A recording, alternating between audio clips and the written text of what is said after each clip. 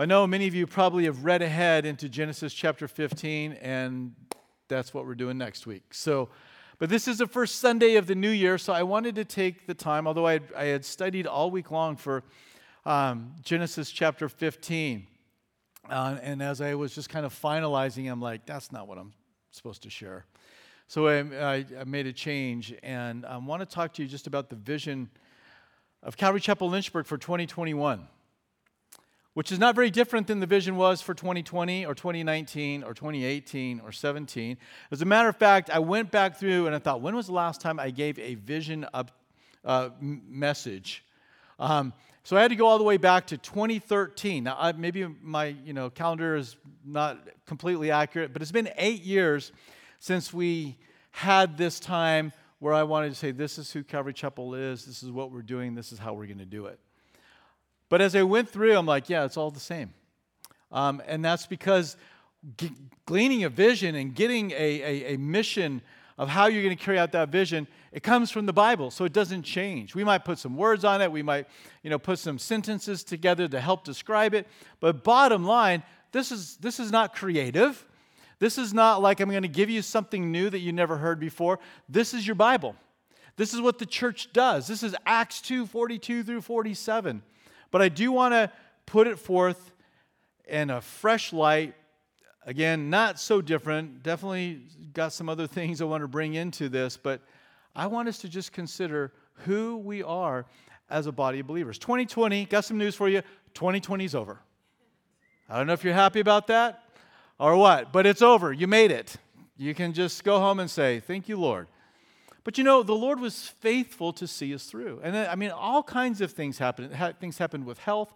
Things happened with, jobs. Things happened, we saw our nation begin to heave and become violent and pull itself up. We saw all kinds of things happen. But, I'm glad that the Lord's hand of grace is still upon this country. Because if it wasn't, we could have easily seen all of these things become much, much worse. But as bad as 2020 was, it does not change one thing that the church is supposed to do. What's changed in our mission? What's changed in our vision? Absolutely nothing. What I hope has actually happened is that there's been some more clarity that's come to our mission. Maybe the vision will be even stronger. It's like, oh my goodness, we have to do this.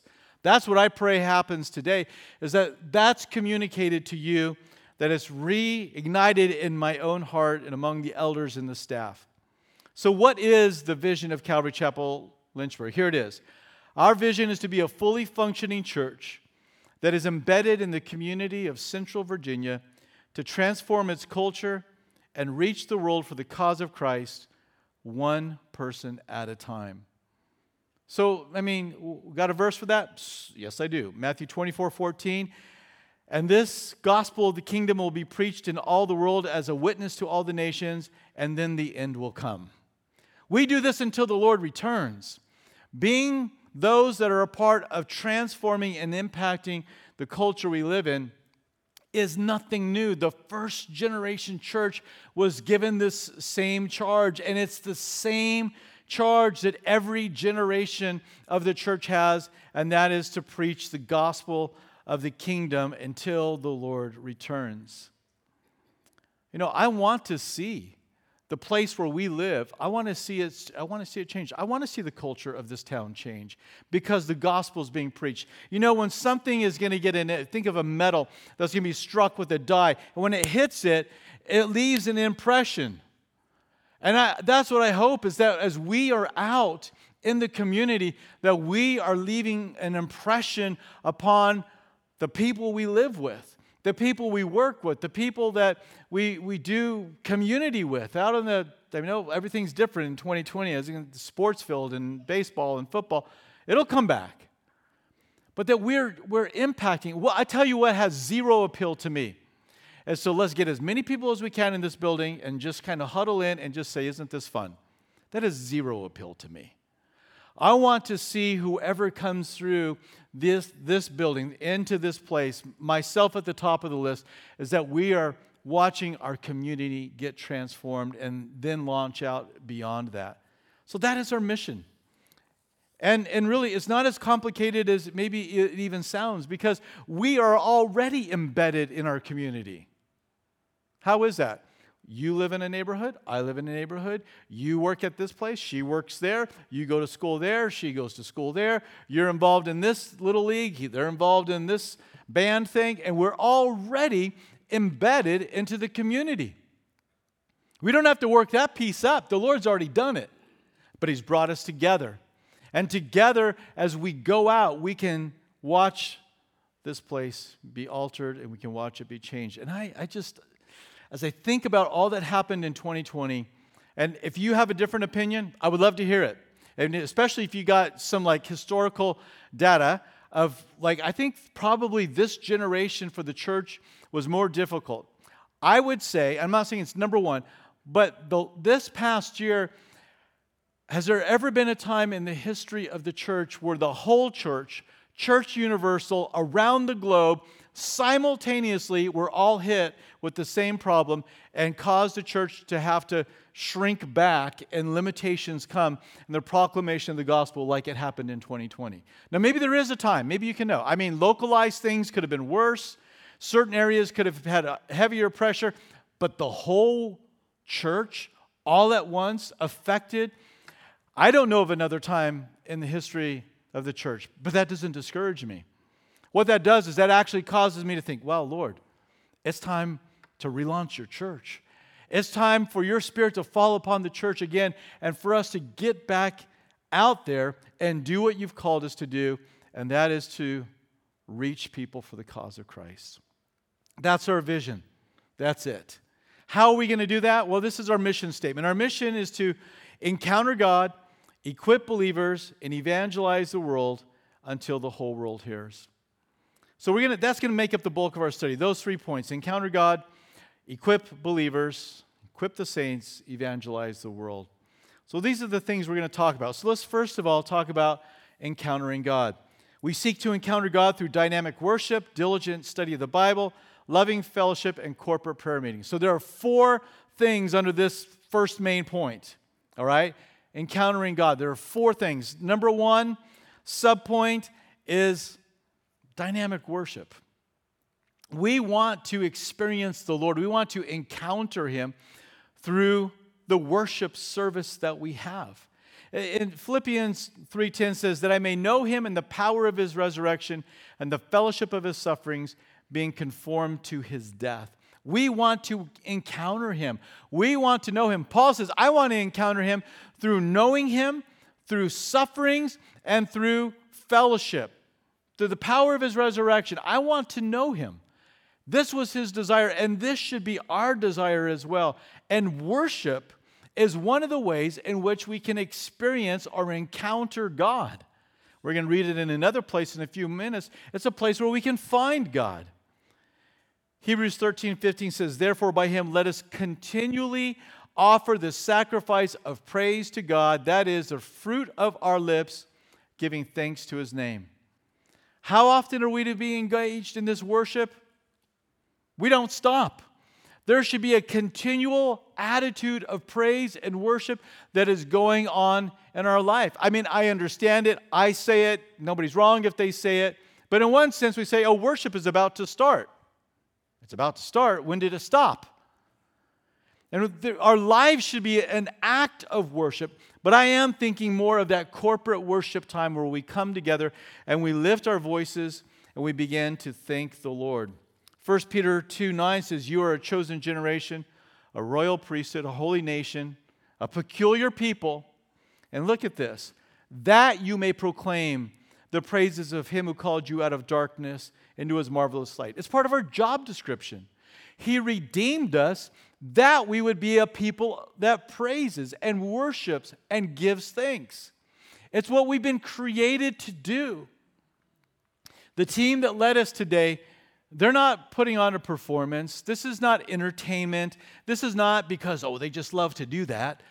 This is to worship the Lord. And we have a team, praise the Lord, that what they're doing is they're encountering God. They're worshiping the Lord through song, through playing through their instruments.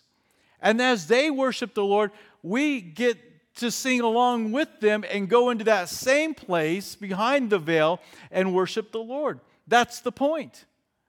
The beginning of the church service where we're worshiping, it's not like, oh, that's the free time before it really, starts. No. How many of you remember the little matinees that would happen before the movie? Anybody remember those? It's not the matinee. It's like, I didn't come to watch this little, Dick Tracy film, but I'm going to watch it anyway because I'm here. No, it's not that. Some of you have no idea what I'm talking about. But that's what they used to do in the old days. It is a vital part of the service. It connects us with the Lord. John chapter 4, verse 23 says, "But the hour is coming and now is when the true worshipers will worship the Father in spirit and truth." And what does it say? "For the Father is seeking such to worship Him." We're commanded to do it. In Hebrews, we are told that we've been redeemed to do it. And now here we're told the Father Himself is looking for those that are going to be engaged in worship.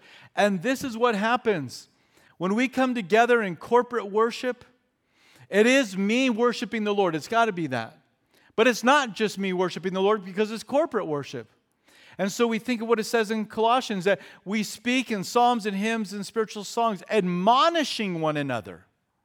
When I worship the Lord, when you worship the Lord, it has a corporate effect of admonishment. What does that mean? I would imagine all of you can think of a time where you've been in service and maybe your mind is on other things or you're bothered by something. And you happen to look up and there you see the worship team going after the Lord, or somebody next to you is passionately seeking the Lord. Her hands are lifted up. His eyes are shut and just focused on the Lord. You see the joy in somebody else, and the Spirit says, see that? Do that. And there's that admonishment that comes. Now, worship is for God, but it has the impact of challenging all of us to do the same thing. So part of encountering God is that we worship Him and we have an experience with Him. We want to find Him.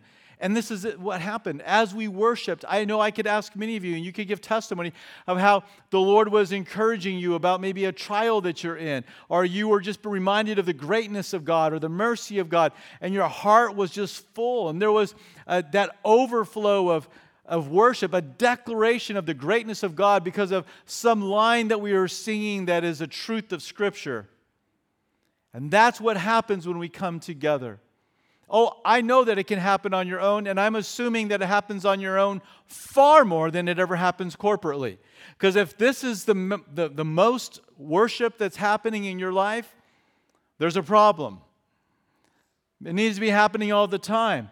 But this corporate worship, it's a special time when we get together and we get to do this. So we encounter God through worshiping together, speaking to one another in psalms, hymns, and spiritual songs, and thus being admonished. Secondly, we encounter God through Bible study, getting into the Word. 2 Timothy 4:2 says, preach the Word.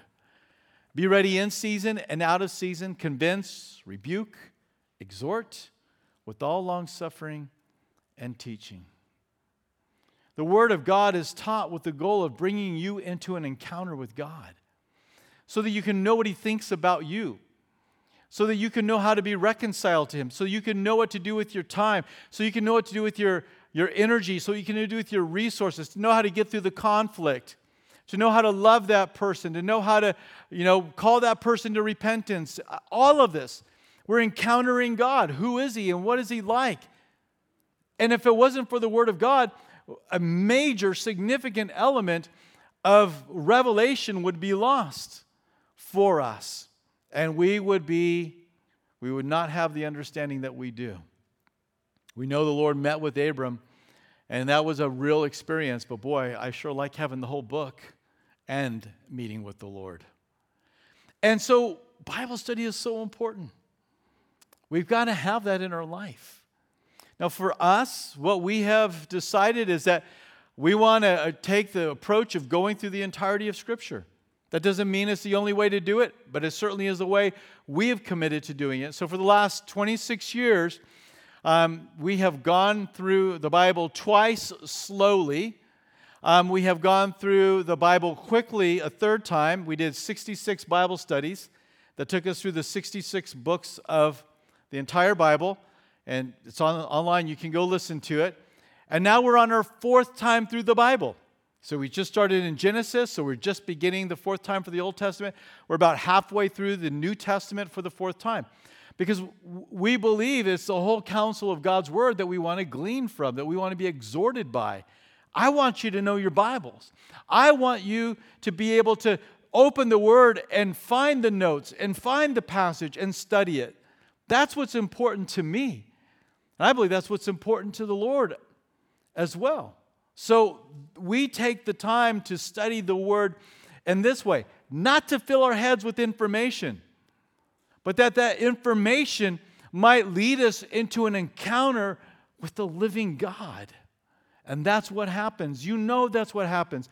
When you're reading the Word and He begins to speak to you afresh around that timeless truth that's been there since it was first written. And it begins to touch you and change you and causes you to repent. It causes you to be comforted. It causes you to grow. It causes you to step out. The Word of the Lord. Where would we be without the Bible? And so we encounter God through worship. We encounter God through studying the Scriptures. And this is what the Lord would have. Thirdly, we encounter God by fellowshipping with others. Now, I've kind of touched on this already in the worship element. But I'm going to, just leaving that aside, thinking about our interaction with one another. Fellowship with believers. 1 John 1 through 4, follow this. It says, that which was from the beginning, which we have heard, which we have seen with our eyes, which we've looked upon, and our hands have handled, concerning the word of life. The life was manifested, and we have seen and bear witness and declare to you the eternal life, which was with the Father and was manifested to us. You could take the word manifested and you could say, we've encountered the Lord. We encountered Him. And John is saying, we experienced Jesus. We had an encounter with Him. We heard Him. We saw Him. We touched Him. Verse 3, that which we have seen and heard, our encounter with Him, we declare to you, that you may also have fellowship with us, and truly our fellowship was with the Father and with His Son, Jesus Christ. These things we write to you that your joy may be full. Having fellowship is something that will bring a fullness of joy into your life. But what exactly is fellowship? The word means to share together. As John was writing, he says, this is the experience we had. We touched Him, we handled Him, we saw Him, He spoke to us. This is our experience with Him. But we want to come over and we want you who have an experience with Him, we want to share that together. And so it's the sharing together of my experience with God that is based upon the word of the Lord. That's fellowship. And this is what is needed. A lot of times what we maybe call fellowship is not really sharing together my walk and my experience with the Lord. But when I hear you talking about how you're dealing with the bitterness that, has come into your life and you're turning it over to the Lord, or you're talking about how you want to go out on the mission field, or somebody else is talking about how, they've been reading through the Bible, or somebody else is saying, I've spent more time in prayer, and I begin to hear about your encounter, how you have touched, how you have handled the word of life. You know what that does as you share that experience with me? That provokes me. That causes me to say, well, I want that too. Well, you prayed? Well, I'm going to go pray too. I'm probably going to pray longer than you too, because you provoke, right? We provoke each other to love and good works. Isn't this what we read? And you knew that I was going to make my way here, but Hebrews 10:25, let us not neglect our meeting together as some people do, but encourage one another, especially now that the day of His return is drawing near. If it was drawing near 1900 years ago, when this was written, man, what can we say now? Well, that we should make sure we don't forsake the gathering together. Now listen, I want to say this, and I sincerely, honestly, if you're at home watching this online because you don't feel like you can come out right now, this is not meant to be a cheap shot at you. You seek the Lord. You answer to Him. I don't want to have dominion over any of your faith, okay?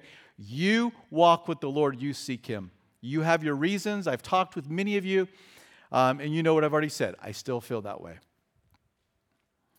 But the meeting together, the face-to-face experience is the way it's meant. It's the way it's been for 2,000 years. And it's what is so important, is that we have that time together. So here it is. In 2 John and 3 John, as he wrote to them, he says, there's other things I want to talk to you about, but I'm not going to put them on, on paper with ink. I'm going to wait till we are what? What does he say? I'm going to wait till we are what? Face to face. Twice he says that in two different epistles. So evidently, there are certain things that only take place when we are face to face. There are certain conversations, there are certain experiences that have to have that face to face experience. And so we need fellowship. We have to have that encounter. I've got to know what's going on in your walk with Jesus. You need to know what's going on in her walk with Jesus. And you two need to get together and you need to have that experience. You need to have that fellowship. It's going to be transformative in your life. It's going to bring you into an encounter with God. You know, in Hebrews, it talks about provoking one another through fellowship to love and good works. Now, provoke is usually thought of as kind of like a negative word, right? And anybody have a brother or sister? Okay, you need no example of what provoke means then, right? He's like, well, I don't have that. Well, if you have a couple of kids, you know what provoke is like. Man, I was an expert provoker. Hey. To some people. But, yeah, I could irritate people. I just did it. I loved it. I would provoke. My poor sister. And I guess my cousins too. But I would provoke people. And I would think it's fun. That's negative. But we are to be provoking one another to love and good works. That's why it's like, oh, you find out that she's evangelizing. You're like, she's evangelizing. If she can evangelize, I can evangelize.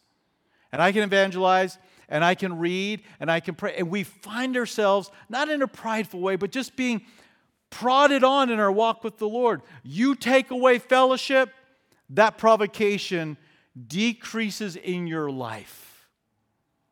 I want you to think about how many times you've been provoked to love and good works through a personal encounter, a face-to-face experience with a brother or sister. And if we take that out, we remove an aspect of our encounter with God that He wants us to have. Listen, fellowshipping together as a church, we took time off when this first came out, and we were told it was going to be this terrible thing, and then we began to find ways to meet. Of course, we did the online thing, and then we started meeting out in the parking lot. You guys remember the honking horn thing? You guys were loud, and you distracted me. It was so hard to concentrate when you were honking your horns instead of saying amen. But it was fun. It was different.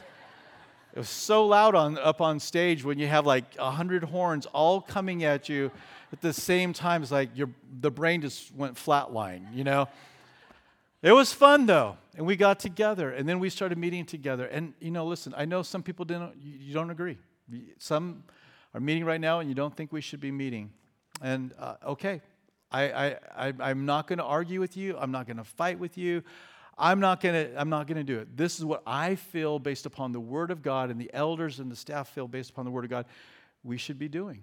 And so we're going to continue to do that. And we're going to take the precautions that we can. And you know what we've said. I'm not going to get up here every week and tell you what to do. I'm not going to chase you down and strap a mask on your face. I just refuse to do that. I didn't check your car registration, and I'm not going to check your mask. But you know what the governor's saying. You got to deal with that between you and the Lord. Okay? So this is how we've approached this. But to not have fellowship is not an opportunity. It's not a possibility. We have to have this as a part of who we are. And it's not just coming together. Some have said, accurately so, and have said, Troy, it's not about the building. And I agree. It is not about the building. But it is about the gathering. It is about the gathering. And whether we gather outside or whether we gather inside or we go to it doesn't matter. We have to gather and have that experience with one another so that I can see what Jesus is doing in your life and you can see what Jesus is doing in his life, and we are provoked together through this process. We want to encounter God. So how do we do that? Through corporate worship, dynamic worship, through the Bible study, through fellowship with other believers, and through prayer. Prayer is fundamental to the Christian faith. It's right at the foundation of what we are to be doing. 1 Timothy 2:1, therefore I exhort first of all that supplication, prayers, intercessions, and giving of thanks be made for all men. This is what we should be doing. Paul's telling Timothy, run the church like this. And he says, get them praying. I remember Pastor Chuck telling us, as pastors going to the pastors' conferences, he goes, here's what you need to do. Get your church praying, keep your church praying. And that is something that we have tried to do. And, sometimes it seems like it's gone well. Sometimes it doesn't seem like it's gone so well. If you talk to most pastors, they will tell you that a prayer meeting is the hardest meeting to get people to come out to. It's one of the first meetings that goes at churches. And I've had many conversations with pastors who regret the fact that nobody comes to the prayer meetings. In Matthew 21, verse 13, Jesus said, it is written, my house shall be called a house of prayer, but you've made it a den of thieves. The house of prayer, that temple, was to be a place where prayer was offering. Yeah, but that was the Old Testament. And the New Testament, we don't have a physical temple. We have what? A spiritual temple. Individually, we each are individual dwelling places of the Lord. He inhabits us. He makes our hearts his home.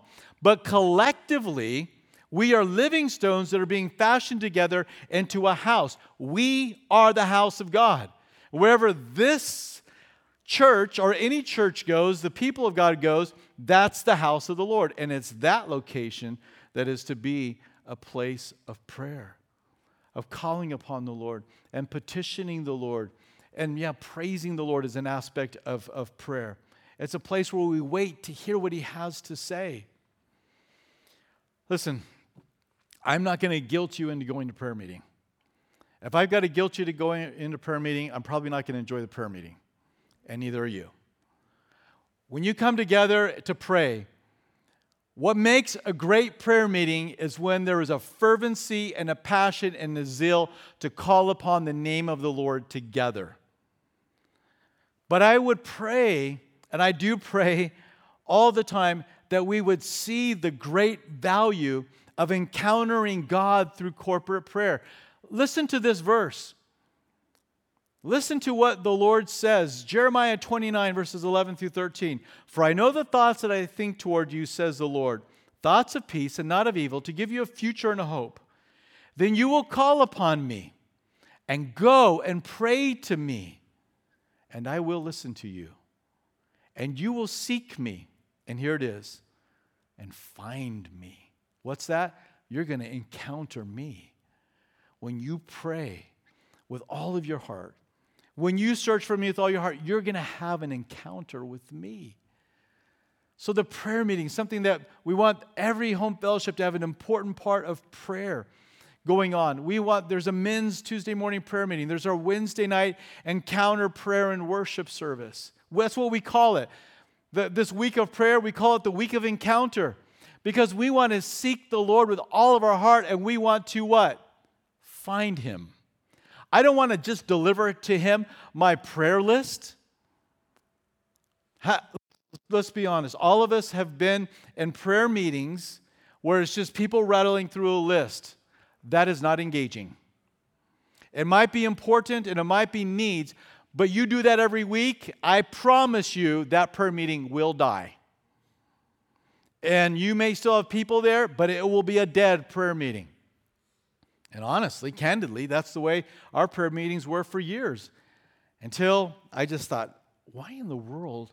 I mean, you've heard me say it. I didn't want to go to the prayer meeting. My kids didn't want to go to the prayer meeting. My wife didn't want to go to the prayer meeting. And I'm the pastor. It was boring. It just was like, oh my gosh. And it was tough, but I knew we were supposed to do it, and so we just kept seeking the Lord. And then it's this passage and another that the Lord just said, Troy, why is coming and praying to me such a boring event? Because if you're finding me, shouldn't that be rather exhilarating? Shouldn't that be like completely out of this world of an experience? I'm like, yeah, Lord, it's not you, it's me. I got it. And so we have sought, and I'm not saying we have succeeded, but we tried to have an encounter with the Lord in our prayer and praise services. We're meeting with the Lord. And it's different every week. But we want to encounter God.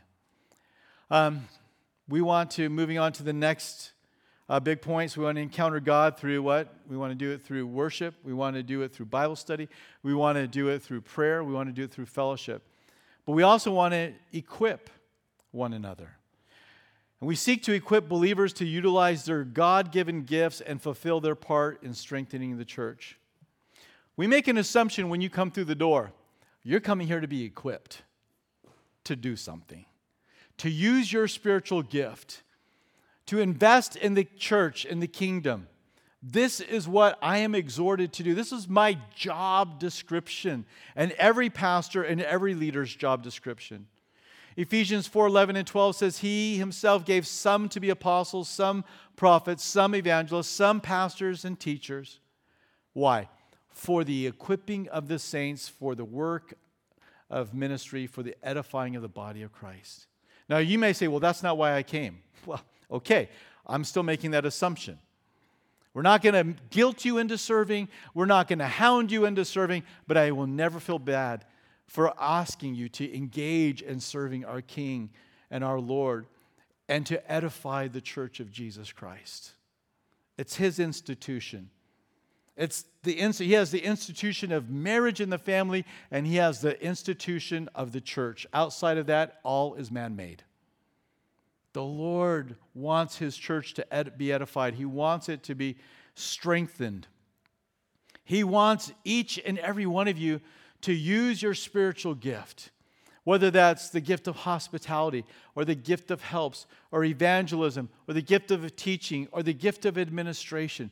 Whatever that gifting is that you have, the Lord wants you to fully engage in it. Why don't we? 3 quick reasons. Number 1, I don't have the time. I'm just too busy with life. I just don't have time to serve. Let me tell you, you are not going to want to say that to Jesus when you see Him face to face. You have a to-do list, and I have a to-do list in heaven. When we get there, we'll find out. We'll be rewarded for those things that we've done. And you don't want to say, well, yeah, I see all these things, Lord, but evidently you didn't realize I was a pretty important, powerful person that had a lot of things to do. And I say, yeah, I didn't catch that. Sarcasm inserted. The Lord expects us to serve Him. Another reason is because, I think it might be the number 1 reason, is that we're afraid we're going to mess it up. I don't want to mess up things. I don't want to mess things up at the church. I mean, if I do that, it's probably not going to be very good and whatever. Listen, if you heard my first Bible study, you would have agreed that he should be taken out and stoned to death. That is how bad that first Bible study was. But the people that asked me to do it, they didn't stone me. They say, hey, why don't we get together and work on how to prepare a Bible study? I'm like, yeah, that sounds cool to me. I mean, I look back now, I'm like, oh my goodness, that Bible study was so terrible. But you know what? I knew that I was called to be a teacher, and I just started doing it. You have a call, and you have a gift upon your life.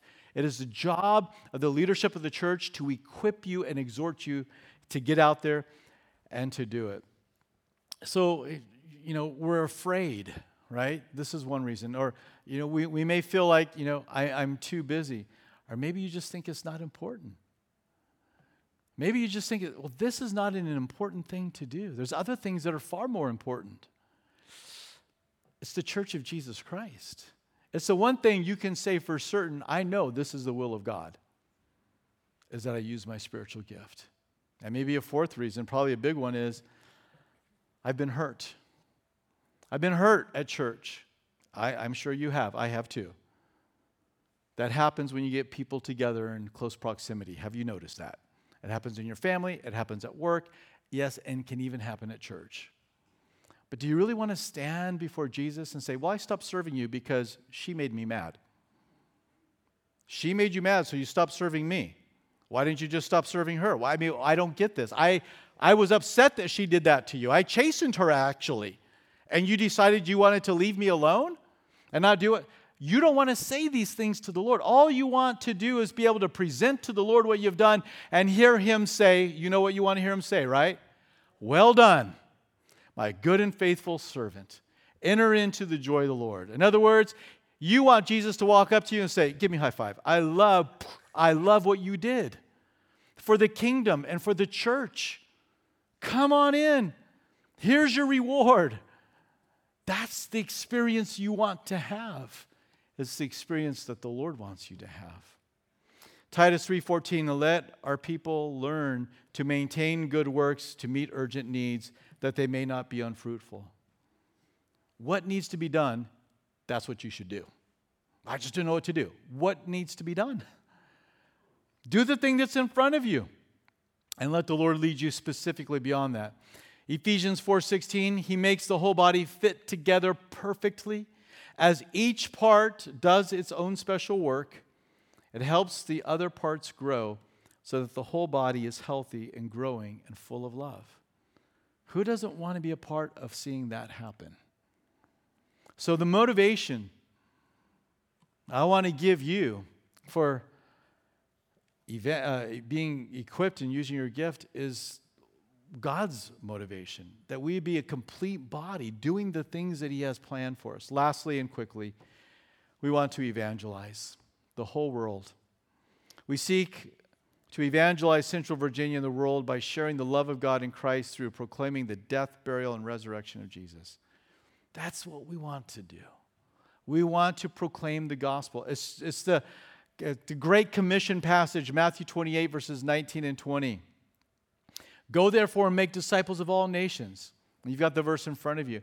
But as you look at that first line, go therefore, it actually could be translated like this. And as you are going, go therefore. Do you feel the force of that? It's the assumption that Jesus is talking to a group of people that are already in the process of going. He's not thinking He's talking to people that He's got to put a stick of dynamite under and light to get them moving. He's talking to people that are already in that process of wanting to go.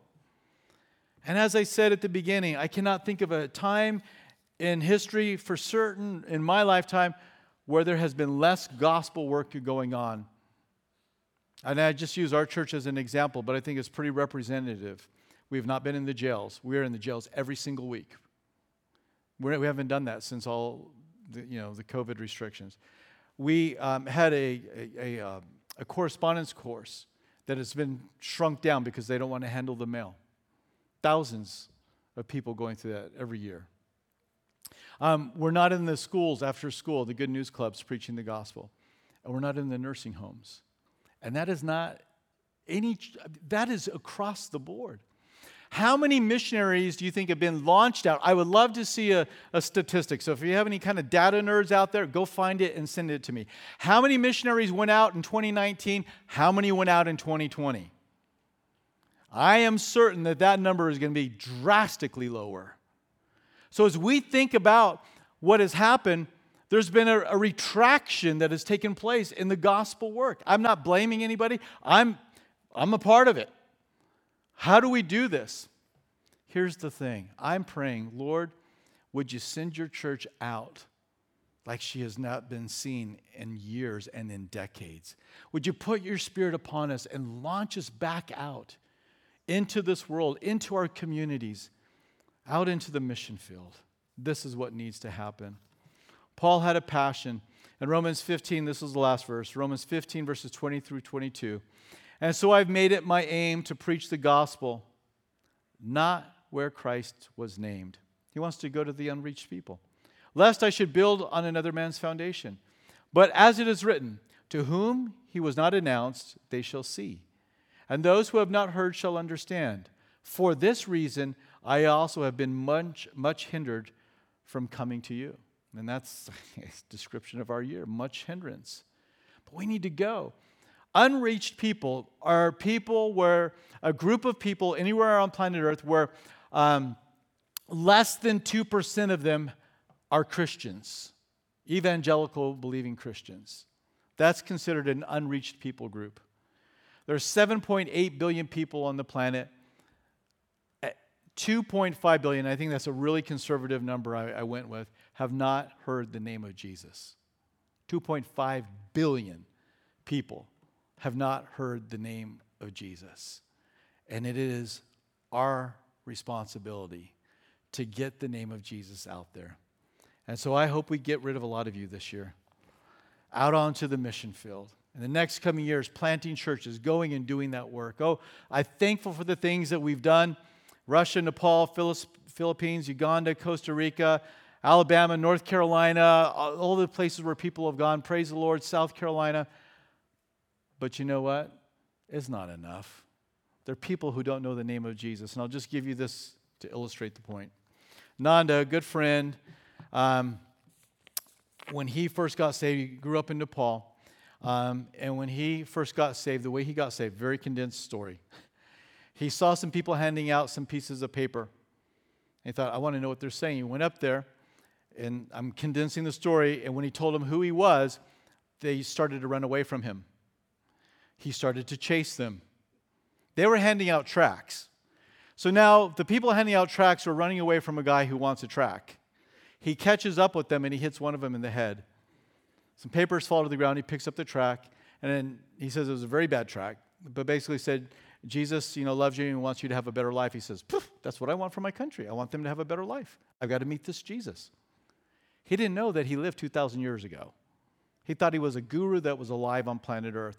So he wanted to start to learn to speak English and Hindi because he figured this guy probably speaks one of those languages. So when he meets him, he wants to be able to talk to him. But he said, I decided the first thing I was going to say is you need help on your recruits because they're cowards. When I asked for a piece of paper, they ran away. We need to get bold, strong men that aren't afraid to preach the gospel. Well, eventually he got a Bible. He read the whole thing. Still did not know that Jesus was not, somebody that lived 2,000 years ago, risen from the dead. And he says that when he read that Jesus died on the cross and they crucified him, they threw his Bible across the floor, went under the bed, and he didn't know how the story ended for some time. He didn't know that happened. Then he found out. Well, he obviously is a believer now, loves the Lord. And him and Lisa have done amazing work over in Nepal, training over 500 pastors. There's a lot of Nandas out there. That's all I'm saying. Who's going to tell them? It's our job. So we want to encounter God. We want to equip the saints, and we want to evangelize the world because we want to see this place impacted. And it's done. We don't have to come up with a great plan. It's already all in place. God did it. We just got to launch. We've got to do what God's called us to do. Father, thank you for your word and your truth. We thank you that you have not left us aimless. You have not left us without guidance of how or when or what to do. You've made it so clear in your word that now is the appointed time. Now we are to look up to the harvest fields, that they are ready, they are white. And to pray that you would send out laborers into the harvest field. Lord, we say, here we are, send us. Lord, we don't know how we're going to get into some of these countries. We don't even know how we can get into some states and do new works. But Lord, you know, this is your planet. This is your earth. You're in control of it all. And we just say, Lord, would you send us out? Would you raise us up? Would you teach us the value of prayer and Bible study and fellowship? May we learn these things all over again in 2021.